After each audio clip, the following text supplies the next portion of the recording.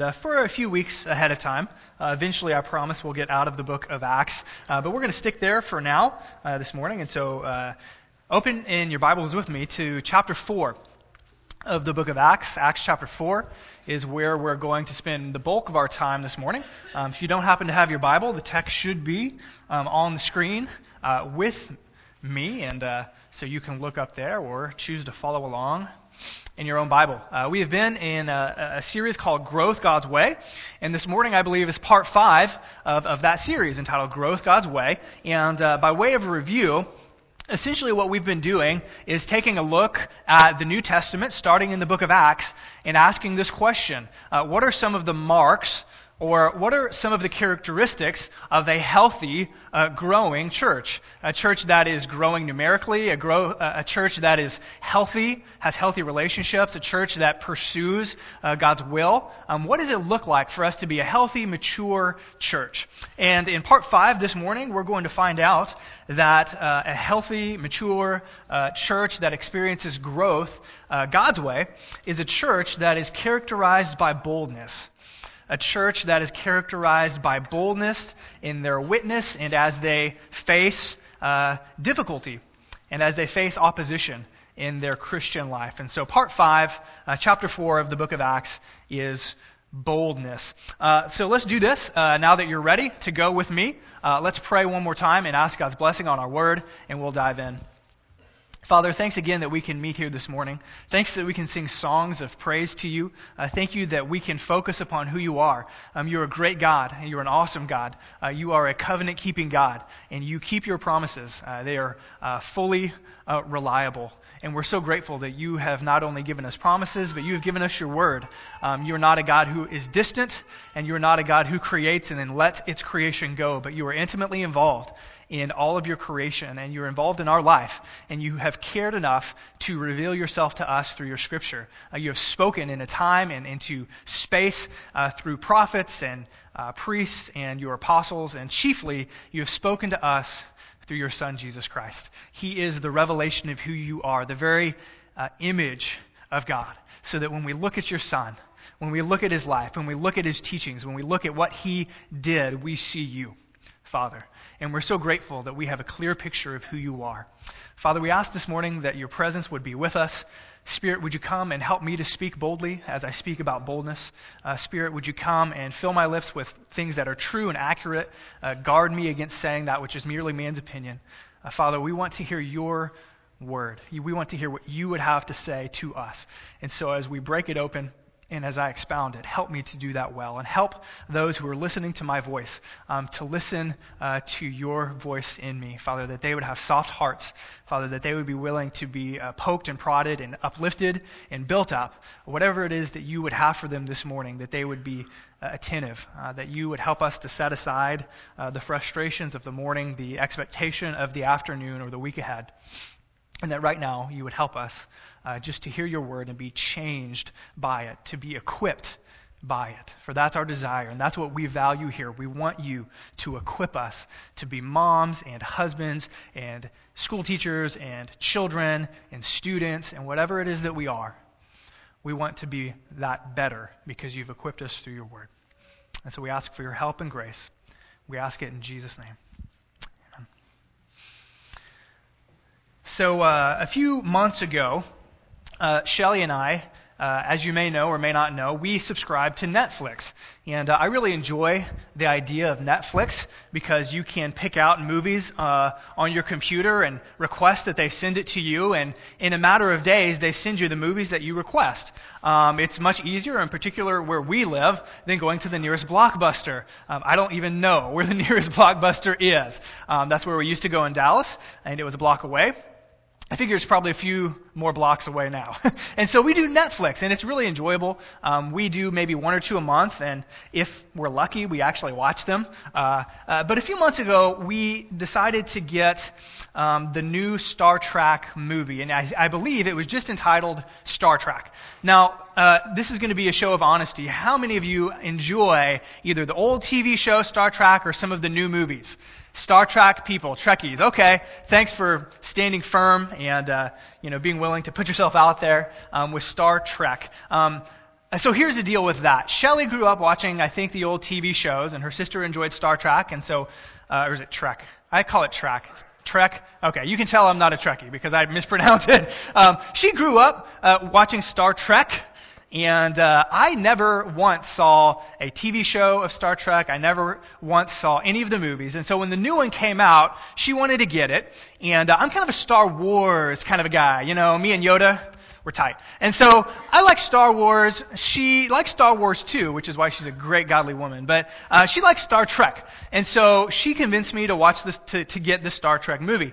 How many of you saw the most recent Star Trek, by the way? Star Trek. Okay, a few of you. And so I'll have to admit, we got it, and I was a bit pessimistic. It's just not Star Wars, But I have to admit that the most recent one, which I think was 2009, it was pretty good. Like, I actually really enjoyed it. And it was somewhat of what I would call a prequel, right? And so it was a prequel movie. And so what they did is they went back before the USS Enterprise was the USS Enterprise and the current crew as we knew it. It was a prequel to kind of show how they came together, how they formed their relationships, and how they actually became the crew of the USS Enterprise. And so all that to say, 2 thumbs up from Trey. Even if you're not a Trekkie, you should watch it. It's a pretty good movie. And so going into it, like I said, I didn't know anything about Star Trek other than Spock had pointy ears and the sign was that, right? That's about all I knew about Star Trek, except there was one thing that I was familiar with from the very beginning, and that was the introductory monologue. That was when it first comes on, there's this saying, there's this monologue, and I knew it. And so I'm going to play the original monologue for you. It's the original TV series monologue. We're going to get it up here, and then I'll comment on it.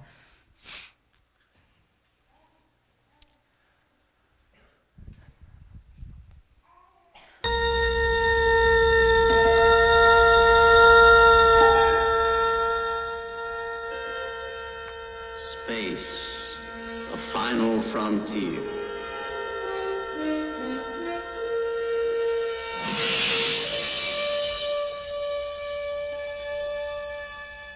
These are the voyages of the starship Enterprise. Its 5-year mission: to explore strange new worlds, to seek out new life and new civilizations, to boldly go where no man has gone before.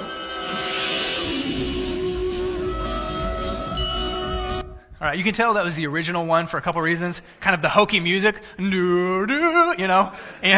then like the ship was like made out of clay or something, So it was the original. But when we started the movie, it started with that, and I actually knew it. That was the one part for some reason that I actually knew, and so.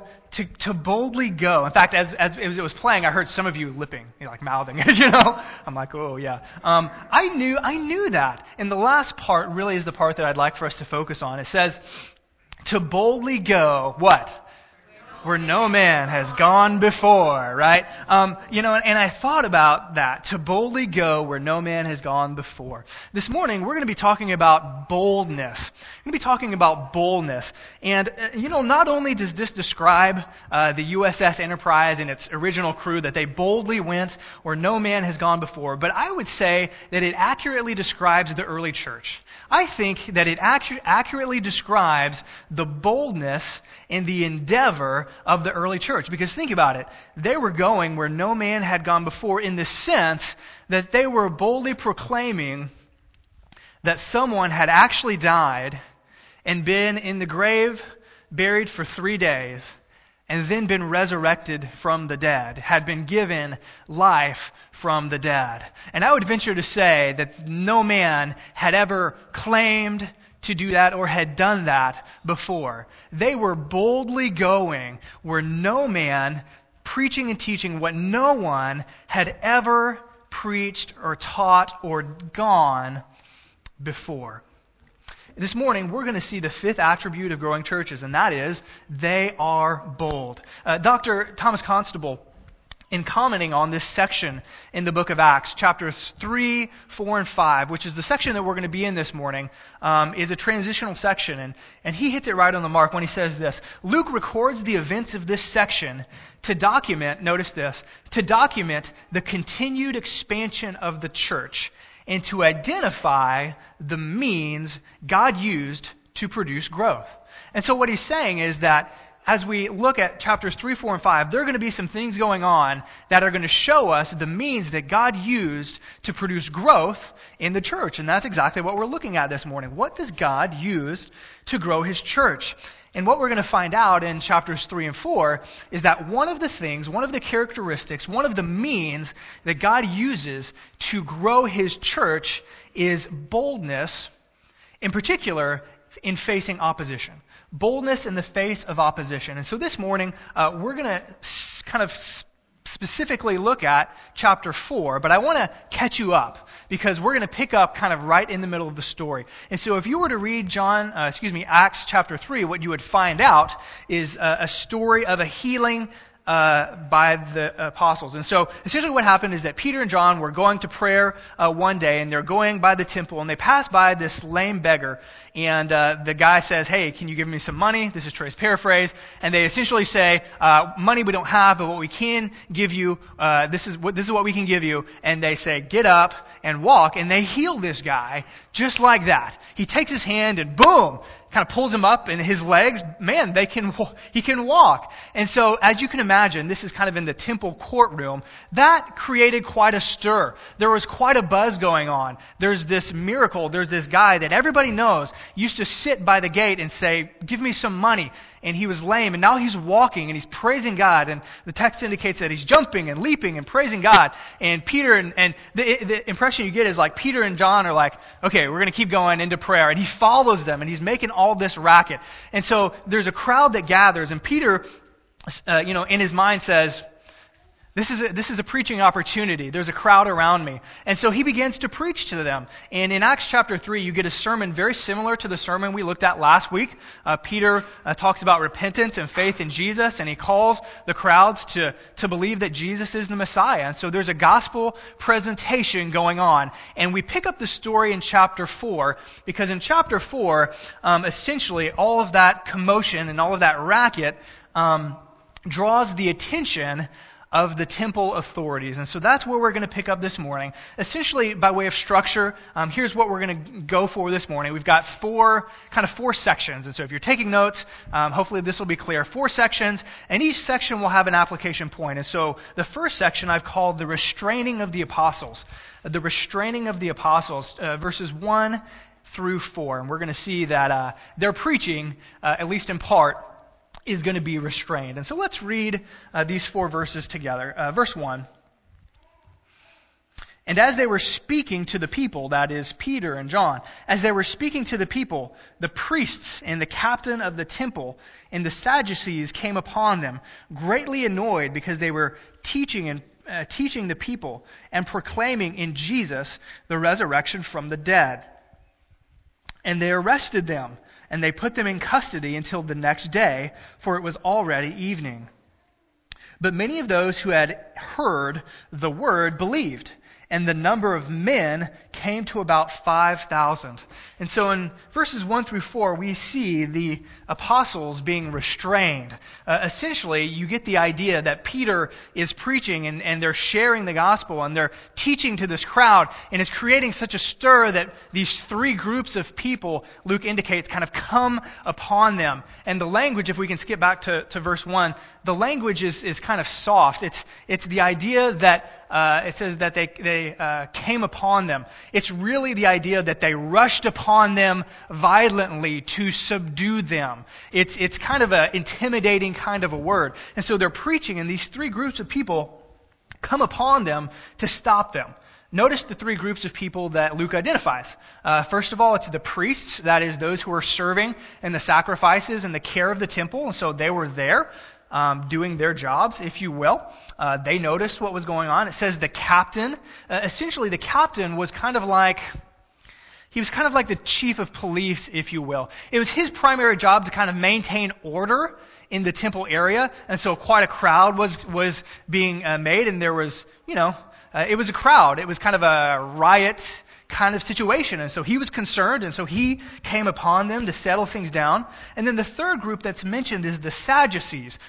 There's a lot that could be said about the Sadducees, but a couple important things that I want to share with you. Number one, the Sadducees were kind of the upper ups. They were kind of in charge, if you will, of Israel's religious system. They did not believe in a resurrection from the dead. The Pharisees, which Paul was, and we see them in the Gospels, they did believe in a resurrection from the dead, but the Sadducees didn't, and they kind of ruled the temple. Most of the priests were of the Sadducean flavor, and so they didn't believe in resurrection. And secondly, they kind of had what I would call a close tie to the Roman government. They didn't want to upset the Roman government. They benefited themselves from the tie to the Roman rule, and so they didn't want anyone challenging the authority of the Roman government. They didn't want chaos. And so all of these things come together to show us that each of these three people had a part and had, a good reason to put to stop what was going on here. Notice a couple things also. What is it that they were upset about? A couple things that they didn't like. First of all, they didn't like that they were teaching the people. Do you notice that? It says that they were greatly annoyed in verse 2 because they were teaching the people. Whose role was that? That was their role. It was their job to teach the people, the priests and the Sadducees. It was their job to kind of convey official doctrine and truth. And somebody else was kind of taking that mantle. And so they didn't like that. And secondly, they didn't like the fact that they were, according to verse 2, proclaiming in Jesus the resurrection of the dead. They didn't like that. And so they quickly kind of put a halt to that. Something I want to point out, notice in verse 4, basically they arrest them, they throw them in jail. It's too late in the evening for an official trial, if you will. And so they're going to wait until the morning to put these guys on trial officially.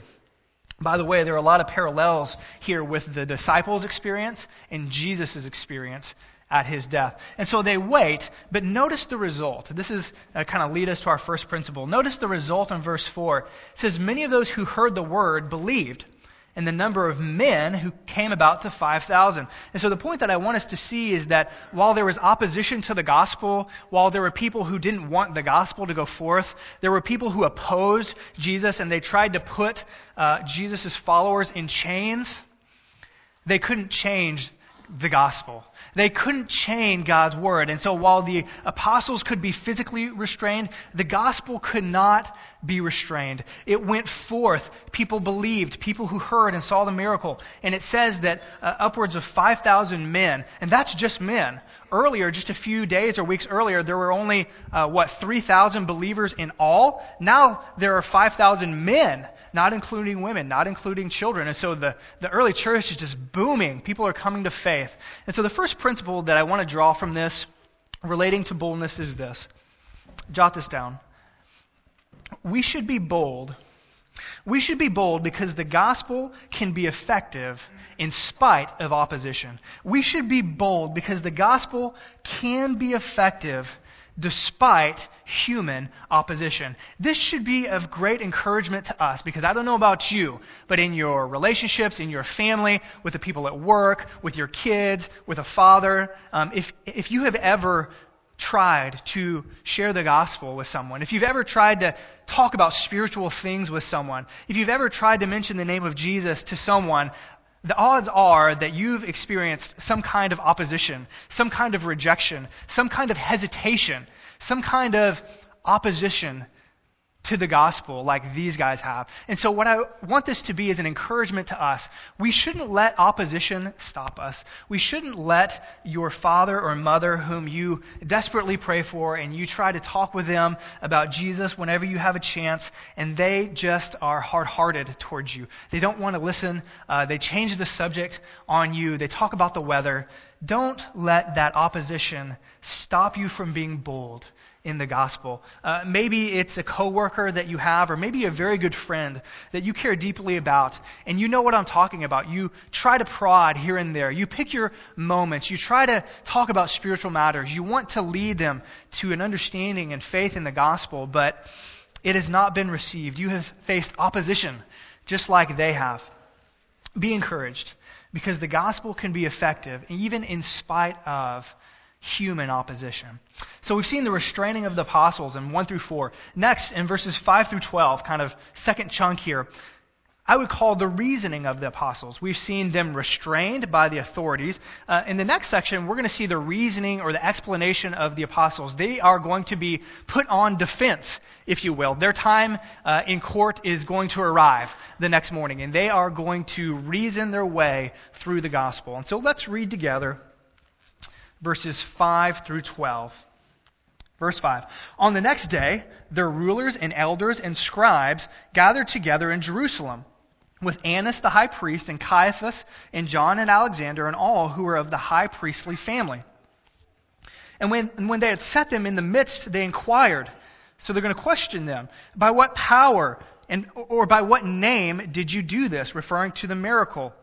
And then Peter, notice the word, filled with the Holy Spirit, said to them, rulers of the people and elders, if we are being examined today concerning a good deed done to a crippled man, by what means this has been healed, by what means this man has been healed, let it be known to all of you and to all the people of Israel that by the name of Jesus Christ of Nazareth, whom you crucified, whom God raised from the dead, by him this man is standing before you well. This Jesus is the stone that was rejected by you, the builders, which has become the cornerstone. And there is salvation in no one else, for there is no other name under heaven given among men by which we must be saved.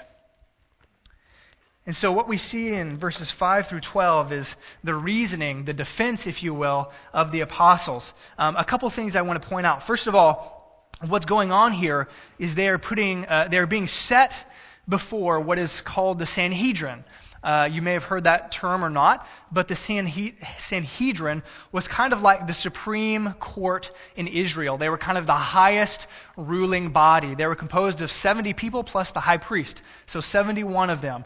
And they would essentially make judgments for the nation. And so this is no small deal. I mean, this is like the Supreme Court of the United States calling me to go to Washington to stand before them so that they can question the legality of what I'm doing. It's a huge deal.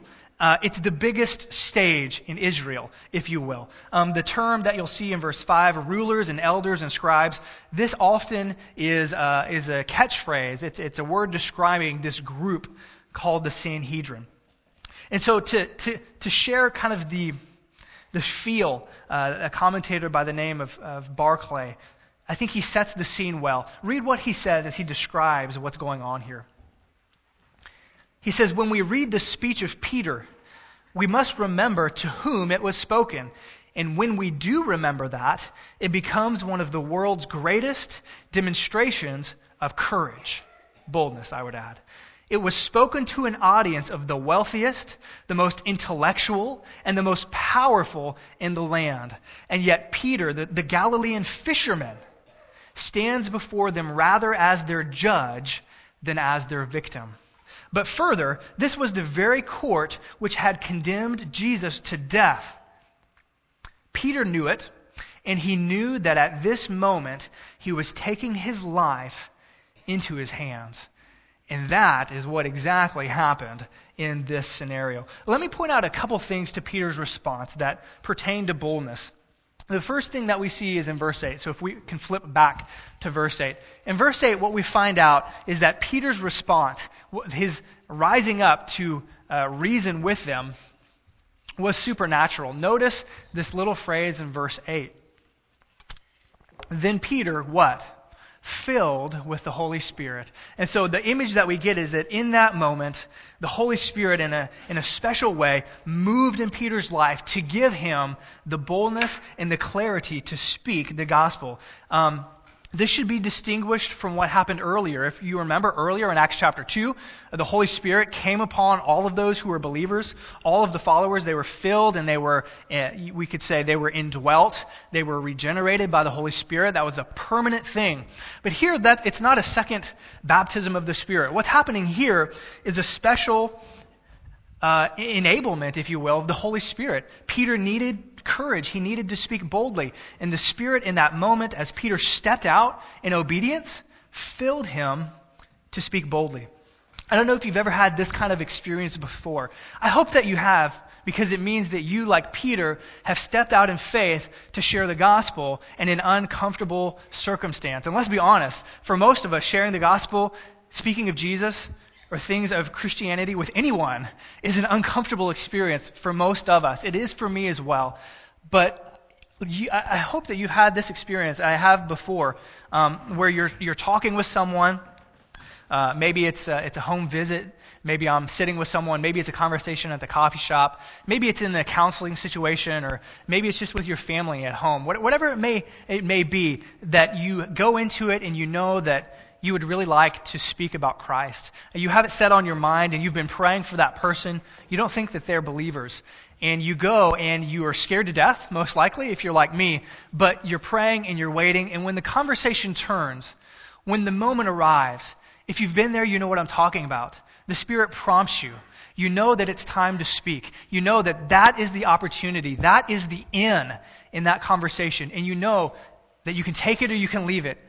And the Spirit rises up in you and gives you boldness, and you speak about Jesus. That's, I think, what happened with Peter. Secondly, I want us to notice that Peter's boldness meant that he was straightforward. I love Peter's response in verses 10 through 12. I mean, he is just so straightforward in his boldness. Notice what he says. They question him, and essentially they say, by what name and by what authority are you doing this? They don't even want to say the name of Jesus. They're just saying, hey, who gives you the right to do this? And they're giving him an out. That's what they're doing. They're giving him an out. If he wants to back away from preaching Jesus, if he wants to get out of what he had been saying, that was the opportunity. And notice what he says. Basically he says, hey, if we're being examined today for being a good deed, and you want to know by what authority we're doing this, let me tell you, verse 10, let it be known to all of you and to all the people that by the name of Jesus, whom you crucified, whom God raised from the dead, this is the name by which we are doing this. He is completely straightforward. They say, whose authority? Why are you doing this? And he says, Jesus. He's just so straightforward. He doesn't mince words. And so the second principle I want us to learn this morning is that not only should we be bold because the gospel can overcome human opposition, boldness means being straightforward. That's our second application for this morning. Boldness simply means we are straightforward in our answers. He doesn't mince words. He's not ambiguous. He doesn't just say, well, this is my opinion. This is what I think. This is my worldview. He's not ambiguous. He just answers the question. He doesn't avoid the question. He doesn't answer a question that's not being asked. I don't know, it's more common during like election seasons, but I hate it when politicians on both sides of the aisle, when they're in an interview and I'm listening to them, and the questioner or the commentator gives them a question, and it's a particularly difficult question. You know what drives me bananas? Is when they don't answer the question. It drives me nuts when they don't answer the question, or they answer a question that's not being asked. It drives me nuts. Peter doesn't do that. But you know what? Sometimes me and you, when we're having conversations with people and it gets difficult, when there's an out, when the person we're talking about has a hard question, when they say things like, does that mean that just Christians can go to heaven? Does that mean that Jesus really is the only way? You really believe that there is such a thing called sin and that we offend this God? You really think that eternal justice and punishment forever, you think that's a real thing? And there are questions that come at us, and in that moment, I've done it and you've probably done it as well. We aren't straightforward. We aren't bold. We say, this is my opinion. Well, that's just what I believe. This is what I've been taught. That's what my church says. And we waffle, and we are not straightforward. And so I want to encourage you, the next time you're having conversations, just be straightforward. answer the questions, be truthful and honest, and let the gospel go forth. Number 3, we've seen the restraining of the apostles. We've seen their reasoning. Verses 13 through 22, we see what I would call the restriction of the apostles. What we're going to see is that the Sanhedrin is going to kind of leave.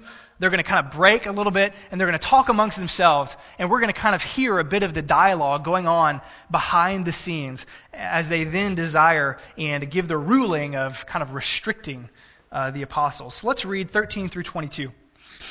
Now when they saw the boldness, there's our keyword, now when they saw the boldness of Peter and John and perceived that they were uneducated, common men, they were astonished, and they recognized that they had been with Jesus. I think at this point they didn't realize who these guys were. I don't think they knew that they were Jesus' followers. But seeing the man who was healed standing beside them, they had nothing to say in opposition. But when they had commanded them to leave the council, they conferred with one another, saying, "What shall we do with these men? For that a notable sign has been performed through them is evident to all the inhabitants of Jerusalem, and we can't deny it. But in order that," here's the point, "but in order that it may spread no further among the people, let us warn them to speak no more to anyone in this name." They don't even want to say Jesus. "But they called them and charged them not to speak or to teach at all in the name of Jesus." And then notice Peter's response. It's good again. "But Peter and John answer them, whether it's right in the sight of God to listen to you rather than to God, you must judge. For we cannot but speak of what we have seen and what we have heard." 21, "And when they had further threatened them, they let them go, finding no way to punish them because of the people, for they were praising God for what had happened, the miracle. For the man on whom this sign of healing was performed was more than 40 years old." And so we get a glimpse into this backroom conversation, if you will. And notice a couple things. Did you notice what stood out to the Sanhedrin? Did you notice what hit them? It was the boldness. It was the boldness of Peter. When they asked him this question, they were like a bully picking on a kid at school. They were intimidating him to back down. And he didn't back down at all. He was bold. Not only was he bold, but he reasoned through the scriptures. And they were like, "This guy didn't go to school. He's just a fisherman. How could he say these things?" So they were amazed by that. They couldn't deny the miracle. The guy who had been healed was standing right there. What are you going to say? "Oh, you weren't really healed." "Yes, I was." I mean, you can't deny the miracle. And so they basically said, we're gonna intimidate you into silence, like a Chicago mob would who witnessed a murder. They're going to intimidate. They're going to say, if you speak about this, we're going to do X, Y, and Z, and this and that. And they tried to intimidate the early church into permanent silence. Again, John and Peter, they wouldn't back down. They just wouldn't back down. They basically said, we're going to do what God says, not you. That's basically what they say. God told us to tell people, so we're going to tell people, and that's going to be the end of that. And they would not back down from what they knew was true. There's a story that I ran across that was a true story of a nurse on her first day at work. So those of you who are nurses in the audience, maybe you can relate to this. It was her first day. She had just gotten out of school, and she was working with a surgeon. It was towards the end of the day. It had been a long, exhausting day. And they were in the middle of surgery. In fact, they were wrapping up the surgery, and it was about time to kind of wrap the patient up, if you will. And so the nurse noticed something. She kind of looked at the doctor, and she said, "Doctor, you've only removed 11 sponges from the body of the patient." And the surgeon said, no, I've removed all 12 of them. And the nurse wouldn't let go. She said, "No, I counted them. I wanted to make sure. And I knew that there were 12, but you've only removed 11. So where's the other one?" And at that point, the doctor was a bit miffed and said, "You know what? I'll take full responsibility for what happens here. It's time to close this person up." And so he goes to do that, and she at this point won't back down. She says, "You can't do that. Think about the patient. Think about the implications. We had 12. You only have 11. And at that point, the surgeon kind of grinned a wily grin, and he lifted up his foot, and he directed the nurse's attention to his foot. And underneath his foot was the 12th sponge. And at that point he said, "I think you'll do." That's exactly what Peter and John were like. They knew what was true, and they would not back down. They would not back down from the highest authority. And so principle number 3, and this is the big one, for me at least. Boldness cares more about God's opinion than man's opinion. When we are bold, we care more about what God thinks in that moment than what we do about what other people think. I don't know about you, but if I'm honest, the opportunities that I miss when I'm talking with someone, when I am scared to share the gospel, when I'm scared to bring up spiritual things, in that moment, what I'm actually doing is I care more about what that person is going to think about me than I care about what God thinks about me. And that's pretty chicken. But that's exactly what happens. In that moment, I care more about how that person's going to respond. What are they going to think of me? How's it going to affect our relationship? Are they going to think I'm a weirdo? Are they going to shut me down? Are they going to ask a question that I don't know how to answer? Are they going to call me a religious freak? What's going to happen? And in that moment, we care more about what about what they think than about what God thinks. And so, what about you? What about you? In that moment, are you like me so often that I care more about what that person thinks about me than I care about being obedient to God and what He thinks of me? In closing, we see what I would call the response of the church. The response of the church, verses 23 through 21. And this is really good. Essentially what we see in this last section is that Peter and John go back and they tell the church what happened. And what they do is they pray. They pray and they pray for boldness. The content of the prayer is threefold. It's pretty simple. We're going to read it. But basically they pray and they say, God, you're sovereign. You're sovereign over all things. And part of your sovereign plan, God, is that we would encounter opposition. People are going to reject Jesus. They're going to reject us. Therefore, that's part of your plan. And then the third section is they basically say, God, give us boldness. We want boldness to face this opposition. Verse 23. When they were released, they went to their friends and reported what the chief priests and the elders had said to them. And when they heard it, this is speaking of the church, they lifted their voice together to God and said, Sovereign Lord, who made the heaven and the earth and the sea and everything in them, who through the mouth of our father David, your servant, said by the Holy Spirit, why did the Gentiles rage and the peoples plot in vain? The kings of the earth set themselves and the rulers were gathered together against the Lord and his anointed, referring to Jesus. For truly in this city there were gathered together against your holy servant Jesus, whom you appointed, both Herod and Pontius Pilate, along with the Gentiles and the peoples of Israel, to do whatever your hands and your plan have predestined to take place. And now, Lord, look upon their threats and grant to your servants to continue, here's the point I want to make, to continue to speak your word with all boldness, while you stretch out your hand to heal, and signs and wonders are performed through the name of your holy servant Jesus. And it concludes, and when they had prayed, the place in which they were gathered together was shaken, and they were all filled with the Holy Spirit, and continued to speak the word of God with boldness. And so in closing this morning, what we see is the response of the church. They prayed for boldness. They said, if we're going to face opposition, if this is going to be hard, then we're not going to back down. God, give us boldness. And they prayed for it, and they received it. And so number 4, this is our last kind of principle for the morning. Boldness comes supernaturally in response to prayer. Boldness comes supernaturally in response to prayer. You know, this kind of hit me hard this week because I don't consider myself an overly bold person. It's a struggle for me. I have to really muster up the boldness and ask God to give me boldness. And the truth of the matter is, I wonder if we're not really bold because we're not asking for God to make us bold. I mean, it's so simple, but I have to think about it. And I'm probably not praying very often, God, make me bold. God, give me opportunity. God, give me someone to talk to. Help me to be bold. And so I don't think we're very bold. I'm not very bold because I don't pray like that. I simply don't ask Him to like I should. But the early church asked for boldness, and they received it. And so here's your homework for the day. For the week, and my homework for the week as well that I'll try to pursue is every morning or every evening or whenever it is that you pray, maybe it's while you're driving home, pray this simple prayer. Number 1, pray for God to give you boldness. And number 2, pray for opportunity.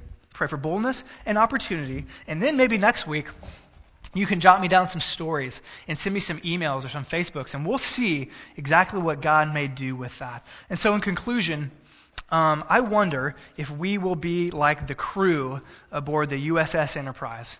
They boldly go where no man has gone before. That's what the early church did. They boldly went where no man had gone before, preaching that this man, Jesus, was risen from the dead and that he was the Son of God and that there was salvation in his name by faith alone. And they boldly went where no man had gone before. So Grace, are we going to do that? Are we going to boldly go where no man has gone before? We will if we remember 4 things. If we remember that the gospel is effective in spite of opposition. If we are straightforward in our answers. If we care more about what God thinks than what people think. And if we seek boldness in prayer. Let's pray together.